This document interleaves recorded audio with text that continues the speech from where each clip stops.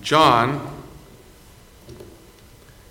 16 will be in verses 4 through 15. And let's open with a word of prayer.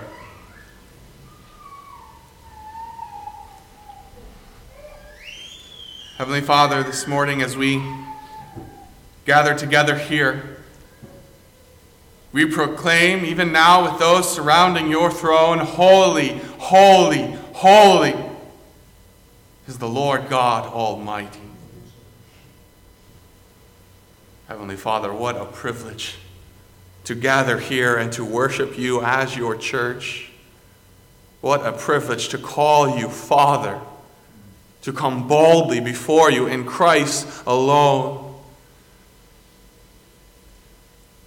Heavenly Father, we proclaim now, even as we just sang, Christ is sufficient, and it is in him and him alone in which we come before you, our holy God. We come as sinners. We come as those who fall short, those who deserve death, and yet we come boldly in Christ alone because he is sufficient. And we come redeemed. Heavenly Father, even now as we turn our attention to the Word of God, may this not be a trivial matter. May we not approach this hour as we approach the rest of the week. Open our eyes to the power of your Word, to the greatness of our God as we come before you. May your Spirit work mightily through your Word in each and every one of our lives. Open our eyes to what we have in Christ through the Holy Spirit who indwells us. May you be honored in all that is said and done in this hour. In Jesus' name, amen.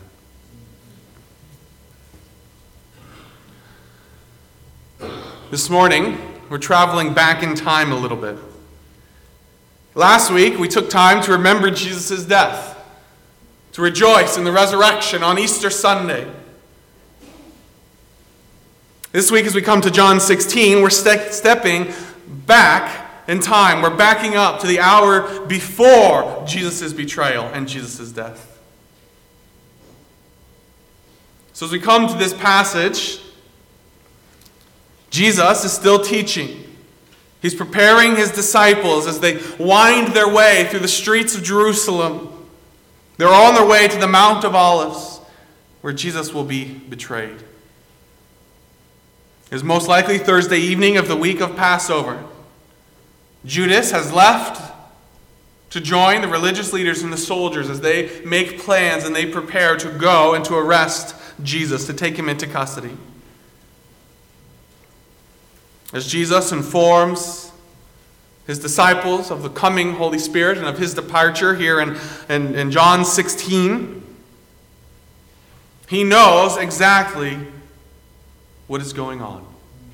Jesus knows what lies before him in the coming hours, and yet he lovingly takes the time to prepare his disciples. In this passage, John 16, 4-15, Jesus once again turns his disciples' focus from his departure to the promised arrival of the Helper, the Holy Spirit, the Spirit of truth. So this morning, as we come to this passage, we'll see the advantage of the Holy Spirit and the role of the Holy Spirit. The advantage of the Holy Spirit and the role of the Holy Spirit.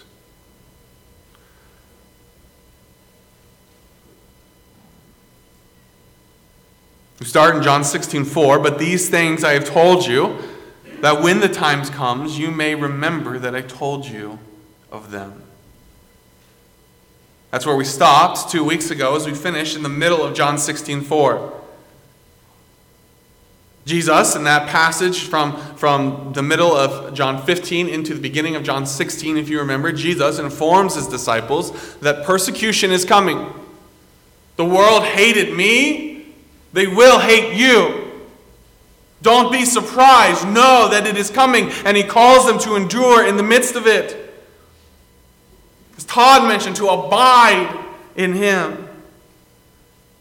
This week we pick up in the middle of verse 4. It's kind of an odd place to start, in the middle of a verse. The reality is that the beginning of verse 4 kind of ends that section. And this morning, as we come to John 16:4b, it's the beginning of a related thought, but a new thought. These things I told you, that when the time comes, you may remember that I told you them. Now the end of verse 4, and these things I did not say to you at the beginning, because I was with you. What we see here is that there is a change of circumstance that is coming. Why is Jesus just now telling his disciples of this hate and of this promised persecution? Why is he waiting till right now, till the night before, the night of his arrest?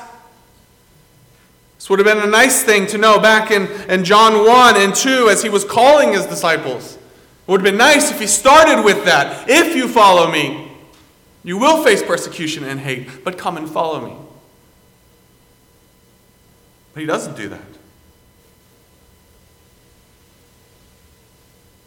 The reason, as Jesus explains here, is that there's a change that is taking place. These things I did not say to you, I did not tell you of this, because I was with you. You didn't need to know. There is a change that's taking place now that now makes it necessary for you to be aware of this and to be prepared. This change will turn the focus from Jesus onto his disciples. And that change is the very reality that Jesus' disciples have been struggling with through this entire conversation. The reality that Jesus is leaving. For all of Jesus' ministry, the hate has been focused on him. Now that he is leaving, those who hate Jesus will turn their attention, they will turn their hate, they will turn their efforts onto Jesus' followers.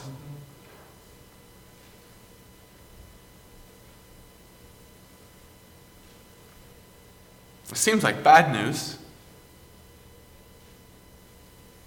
How can this be good? Why are you telling us this now? The reality is it is good because it is in God's plan. Notice, if you will, where Jesus is going. These things I did not say to you, the end of verse 4, at the beginning, because I was with you. But there's a change. Verse 5, but now I go away to him who sent me. I go away to him who sent me. He's going to the Father. He's already told his disciples this back in John 14, 1-2. He's going to prepare a place for them where his Father is, and he will come back for them. But it's important for them to understand here that Jesus is not being chased away. He reminds his disciples here that his departure is not a sign of defeat. It is planned, it is purposeful, it is strategic. Jesus is not running from the world. He is going to the Father. Now I go away to him who sent me. It is purposeful. It is our plan. This is what this has been building up to this entire time. Don't see my departure as a defeat. Don't see my departure as a retreat. I'm not running away. God's plan is unfolding perfectly. And I am going to the Father.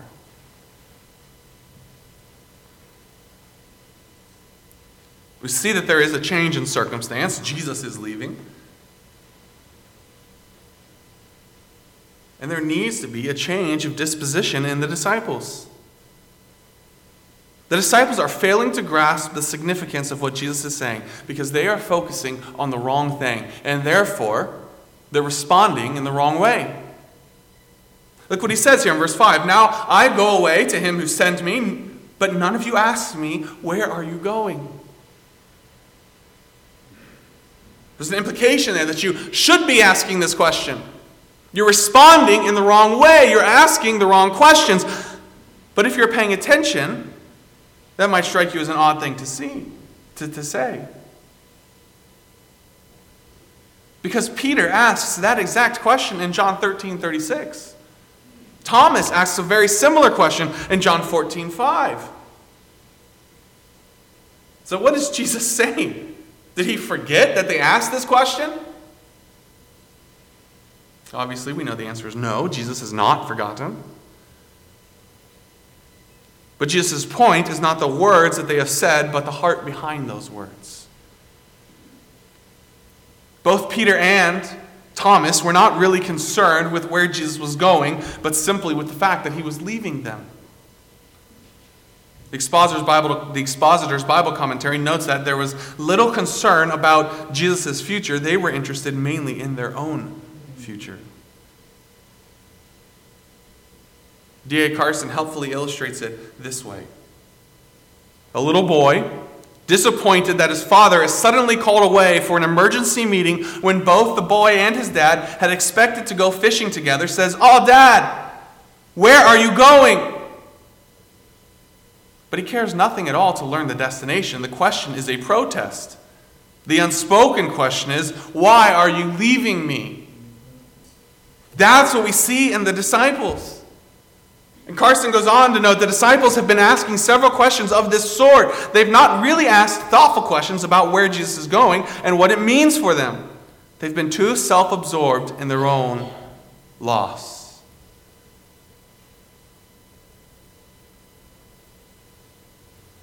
They've asked, "Where are you going?" But in asking that, they're not really concerned about where Jesus is going.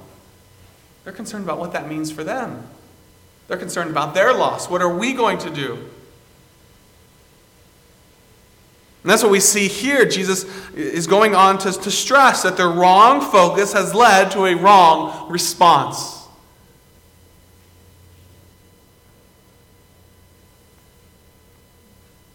Jesus' words have caused their hearts to be filled with sorrow.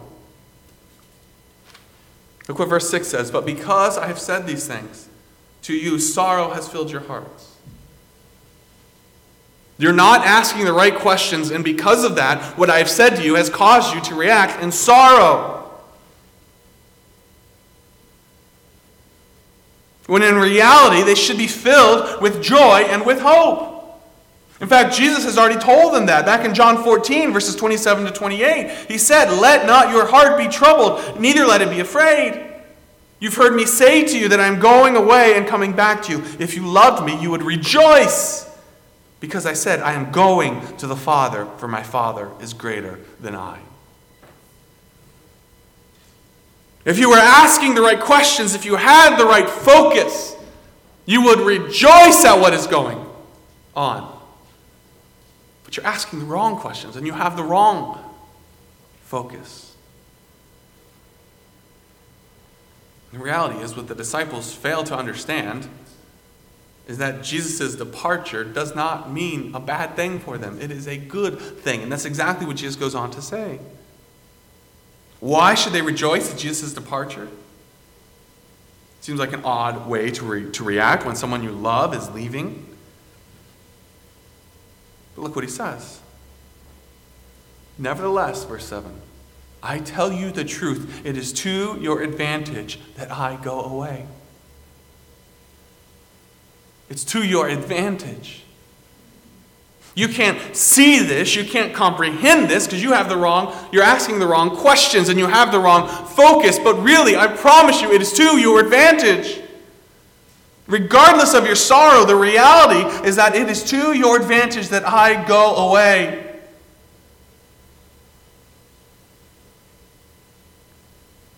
What a remarkable statement. Not only is it good that Jesus goes away because it is part of God's plan, but it is to the disciples' advantage. I go back here to an illustration I used a few weeks ago. Praise the Lord for how He's provided for our family. Through my ministry here, Krista has a job at Starbucks, and the Lord has continually provided. And yet, most days, as I go to work, as Krista heads out the door to Starbucks, what do the kids ask? Why do you have to go to work? Why can't you stay and play with us? Why can't we play Legos? Why can't we jump on the trampoline? Why can't we play soccer? Why do you have to leave? They want to play, but they fail to realize because of their limited perspective that it is because I go to work. It is because the Lord has provided Krista's job. It is because of those things that they can play.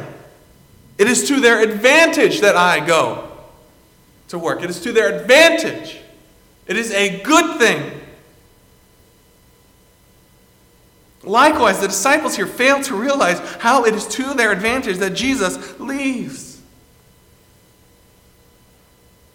But how can it be an advantage? What is the advantage of Jesus leaving? How can we possibly make it without you? Look what Jesus goes on to say in verse 7. Nevertheless, I tell you the truth, it is to your advantage that I go away. Why? For if I do not go away, the Helper will not come to you.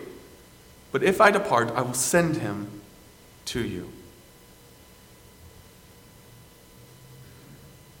If I do not go away, the Helper will not come. It's the fourth time in the book of John that Jesus has referred to the Helper. I've come to understand this Helper is the Holy Spirit. In fact, this is the third time in this very conversation, stretching back to John 13, that Jesus has addressed the coming Spirit. In John, we've seen the Holy Spirit who brings life, back in John 7, 37 to 39. In this very conversation, Jesus has told them, the Holy Spirit, he will abide with you forever in you. John 14, 16 to 17. As Jesus is the truth, so the Spirit is the Spirit of truth. John 14, 17.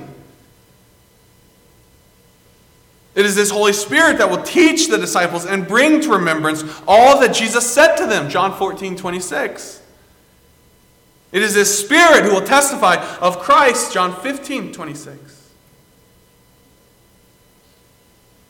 And he is sent by the Father at the Son's request. John 15, 26.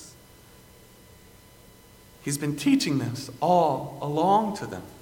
The Spirit is coming, and it is to your advantage that he comes and that I go. The disciples don't realize this at the time. As Jesus talks about his departure, that includes his death, his resurrection, his ascension. All of which is not just to their immediate advantage, but to their eternal advantage. It is to your advantage that I die, that I rise again, and that I ascend to the Father, and that I send you the Spirit. It is in God's perfect plan that the Spirit will not be poured out until the Son has been glorified. And that's what Jesus is saying here. I am leaving. He is coming. And it is to your advantage. With Jesus' departure, their responsibility as disciples was changing. And so was their equipping. Know that it is to your advantage that the Spirit comes. The advantage of the Holy Spirit. Secondly, in John 16, 8 to 15, we see the role of the Holy Spirit. And as you work your way through this, he gives the role of the Holy Spirit in three specific places. The role of the Holy Spirit in regard to the world, in regard to the disciples, and in regard to Jesus. The first thing we see is the role of the Holy Spirit in regard to the world.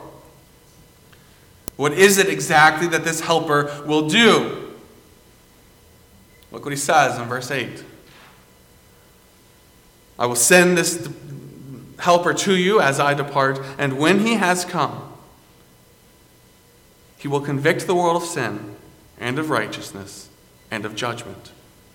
Of sin, because they do not believe in me. Of righteousness, because I go to my Father and you see me no more. Of judgment, because the ruler of the world is judged. I am leaving. He is coming. And when he comes, he will judge, he will convict the world of sin and of righteousness and of judgment. It's important for us here, as we jump into this passage, to understand first the word convict. Convict can have one of two meanings. Convict can mean to pass judgment or to condemn.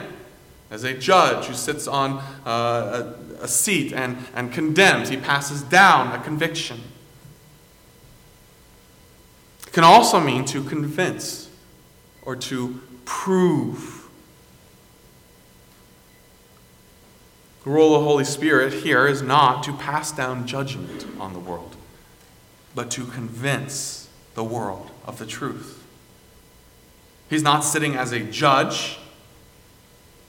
He's working to convince them of the truth.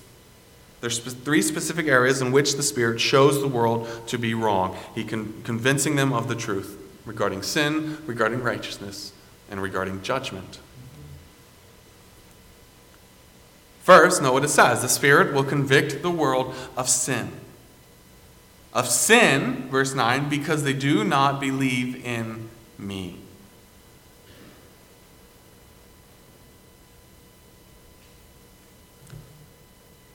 As those who have believed, if you are here this morning and you've placed your faith in Christ alone, you understand the idea of being convicted by your sin, do you not?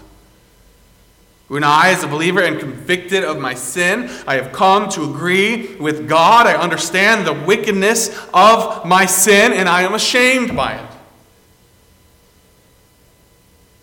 Think back to that first moment as you placed your faith in Christ and you realized how wicked you really were. In that moment, as you were convicted of the depth of your depravity.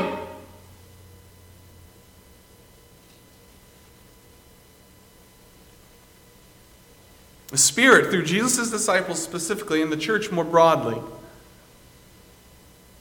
will show the world their sin and call them to repentance, just as Jesus did during his earthly ministry. Notice what it says, because they do not believe in me. It is precisely because they do not believe in Jesus that they need to be convinced of the truth and shown the wickedness of their sinful works. They need to be convinced of their sin, convicted of their sin, because they don't believe me. And that's what the Spirit does. The Spirit shows the sinfulness of the world. He calls them to repentance. He convicts them of sin. If you were here this morning in Christ, you've experienced that. You probably continue to experience it. The Spirit continues to work in you. But second, the Spirit will convict the world of righteousness because Jesus is leaving. Now that might strike us odd, right? Righteousness is a good thing. How can you be convicted of righteousness? Well, think about it. When the world is convicted of sin, what is their response? They measure their conviction of sin against what they perceive to be righteousness. I know that I'm not perfect, but I'm not that bad. That person over there is worse. I've done this, I've done this, I've done this. Look at the good that I have accomplished. But the witness of the Spirit through the Word of God and the testimony of the saints joins with Jesus to proclaim that you are that bad. Your righteousness is that empty. Because Romans 3:23 says, all have sinned. And the wages of sin, of every sin, Romans 6:23, is death. You are that bad. Sin is that big of a deal. The Spirit joins with the prophets to proclaim that even our best works, our perceived righteousness, are as filthy rags. Even the things that we do that we think are good, that we would hold up to God and say, look what I've done. They're filthy rags. They're empty of righteousness. The Spirit convicts the world of righteousness by showing the shallowness and the emptiness of man-made righteousness.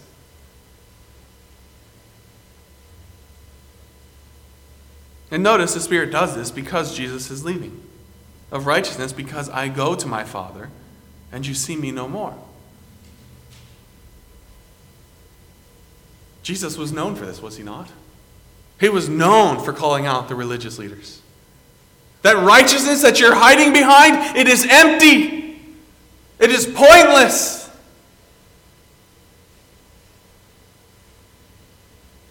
And the Holy Spirit picks up right where Jesus left off. As Jesus called out the world, so the Holy Spirit will come and he will call out the world. He will show their sin, convict them. He will convict them of their empty righteousness. And third, he will convict the world of judgment. Because the world, the ruler of the world is judged. The world tries to push back against the conviction of sin. Well, I'm not that bad. They might try to push back against the conviction of righteousness. Well, my judgment surely is not that far off.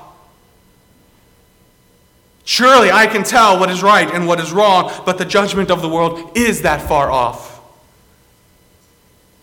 And by example, Jesus puts here his judgment of the ruler of the world, his judgment, their judgment of him. It is their misjudgment and crucifixion of Jesus that shows just how perverted and corrupt their judgment is. In fact, last week, on Easter, we looked at Acts 2, at Peter's sermon, and what does Peter say? This Jesus that you crucified. He does this very thing as the Spirit comes upon him. He points out to the world just how perverted and corrupt their judgment is. The world is overcome by sin. Their righteousness is empty and their judgments are wrong. What hope is there? There's the Holy Spirit who comes and convicts them of these things, points it out to them. Essentially, what Jesus is here teaching his disciples is that the Spirit will pick up right where Jesus finished. I'm not leaving you alone. I'm not abandoning you. As I depart, the Spirit is coming and he will pick up right where I left off.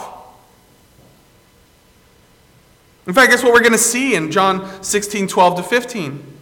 Jesus and the Spirit are not at odds with one another. They work together in perfect harmony. There's a smooth transition from Jesus' ministry to the ministry of the Spirit. How comforting this must have been to the disciples as they look at the task before them and they think, how in the world are we going to do this without Jesus? And Jesus tells them the Spirit is coming. And he will work in you and he will work in the world. I am not abandoning you. I'm not done with you. In fact, you will have an advantage after I leave.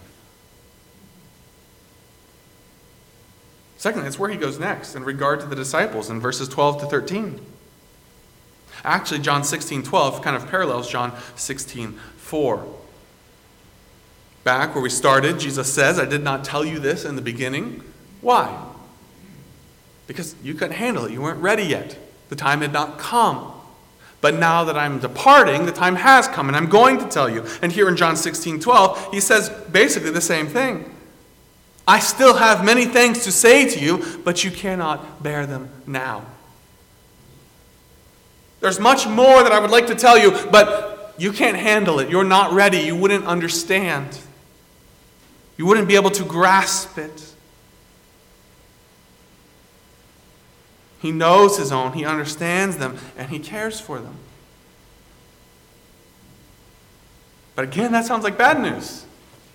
You're telling us that you're departing, and you're telling us that there's more that we need to know, but you can't tell us what it is. Well, what are we going to do? Look what he says. However, when he, the Spirit of truth, has come, he will guide you into all truth. For he will not speak on his own authority, but whatever he hears, he will speak, and he will tell you things to come. Jesus is leaving them, but he's not leaving them ill-equipped. What they need to know, these things, the Holy Spirit will reveal when they are ready. He is the Spirit of truth. The Spirit convicts the world of the truth, and He guides those who are Christ's in the truth. While it is generally true that the Spirit guides believers in the truth, the main focus in this passage is on these specific 11 disciples. In this hour, as they look ahead at what God is calling them to, what Jesus is telling them to go and to do, He is comforting them with the fact that the Holy Spirit will guide you in this.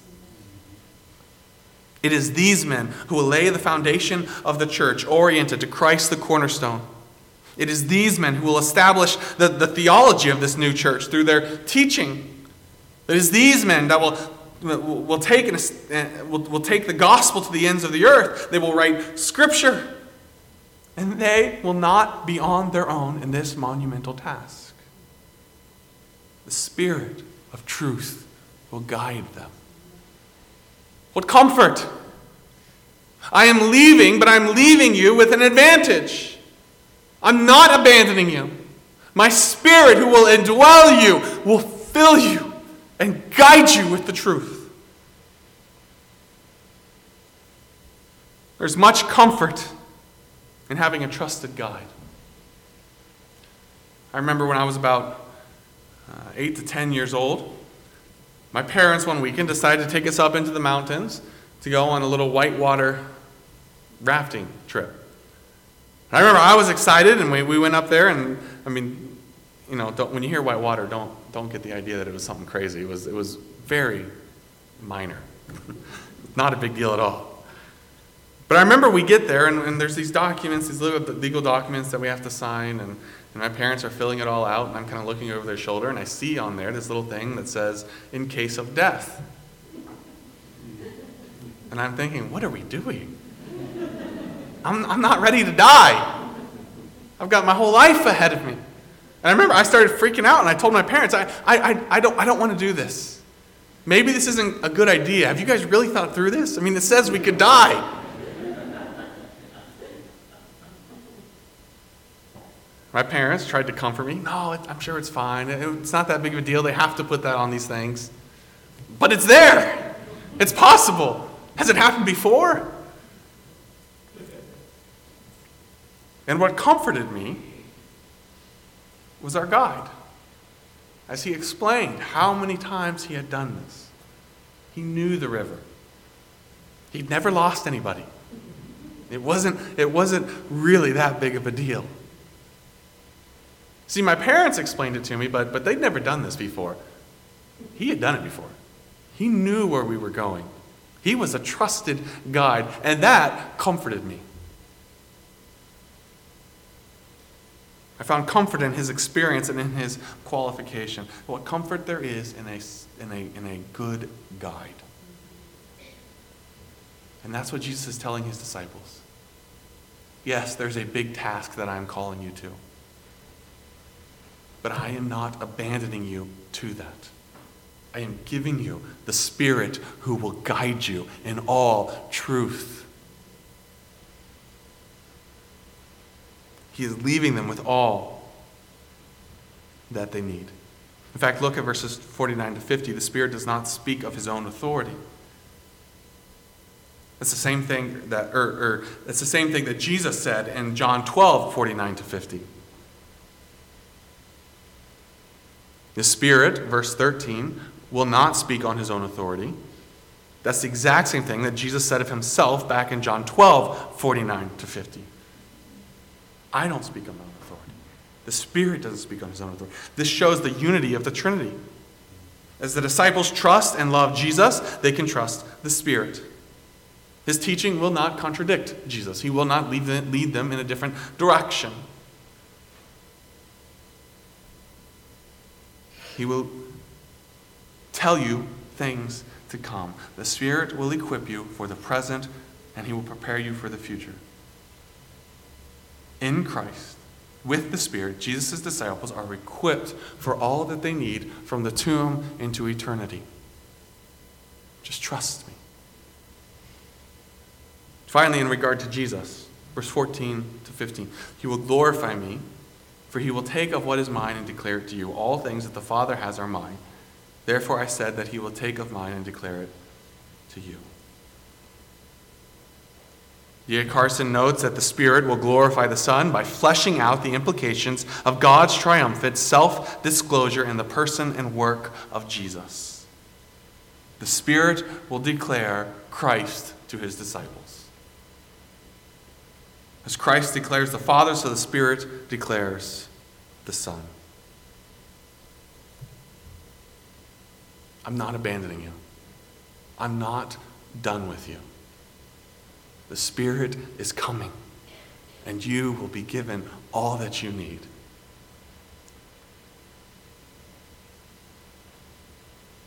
There are many churches and denominations in our age that are misguided in their focus on the Holy Spirit. They long to hear from him. They long to see him. They build their teaching and their entire platform and their worship around him. Are they wrong in this desire? Not necessarily. But they are grossly imbalanced, and their imbalance often leads to compromised and dangerous theology. Should we rejoice in the Spirit? Yes. Should we worship the Spirit? Yes, he is God. Should we focus solely or even primarily on the Spirit? No. What does the Spirit, what does Jesus say? He will glorify me. The Spirit proclaims the Son. So to focus on the Spirit rightly is to follow his gaze to the Son. The Spirit of truth convicts the world. He guides the disciples, and he will glorify the Son.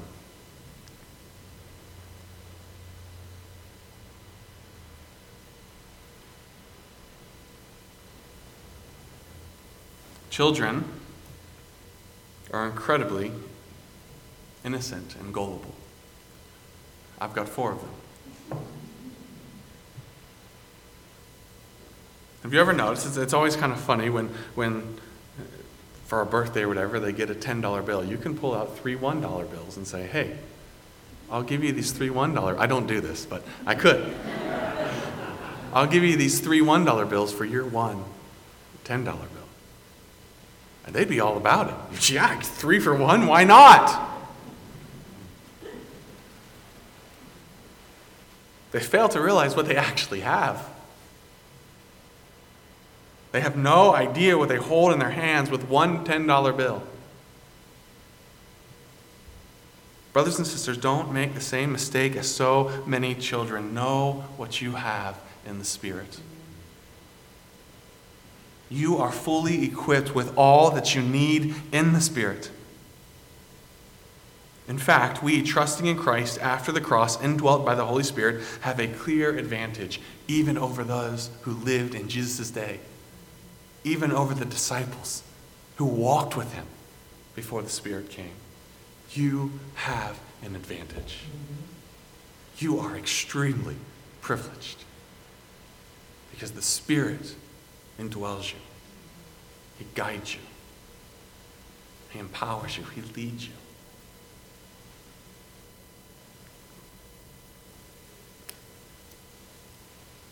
The deacons and I, on our deacons meetings, we're working through a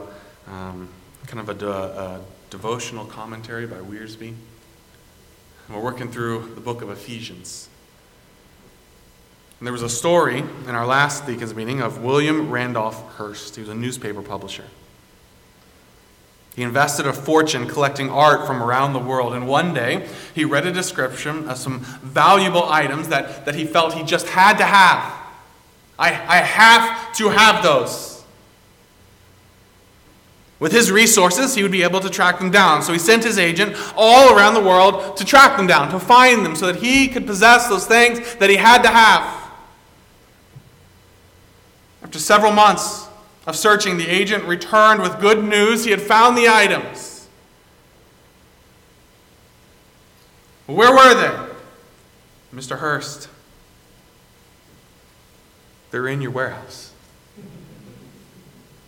This man had been sent around the world to find these items, and the whole time, Mr. Hurst owned them himself. They were tucked away in the back of a warehouse somewhere. Brothers and sisters, know what you have in Christ. Amen.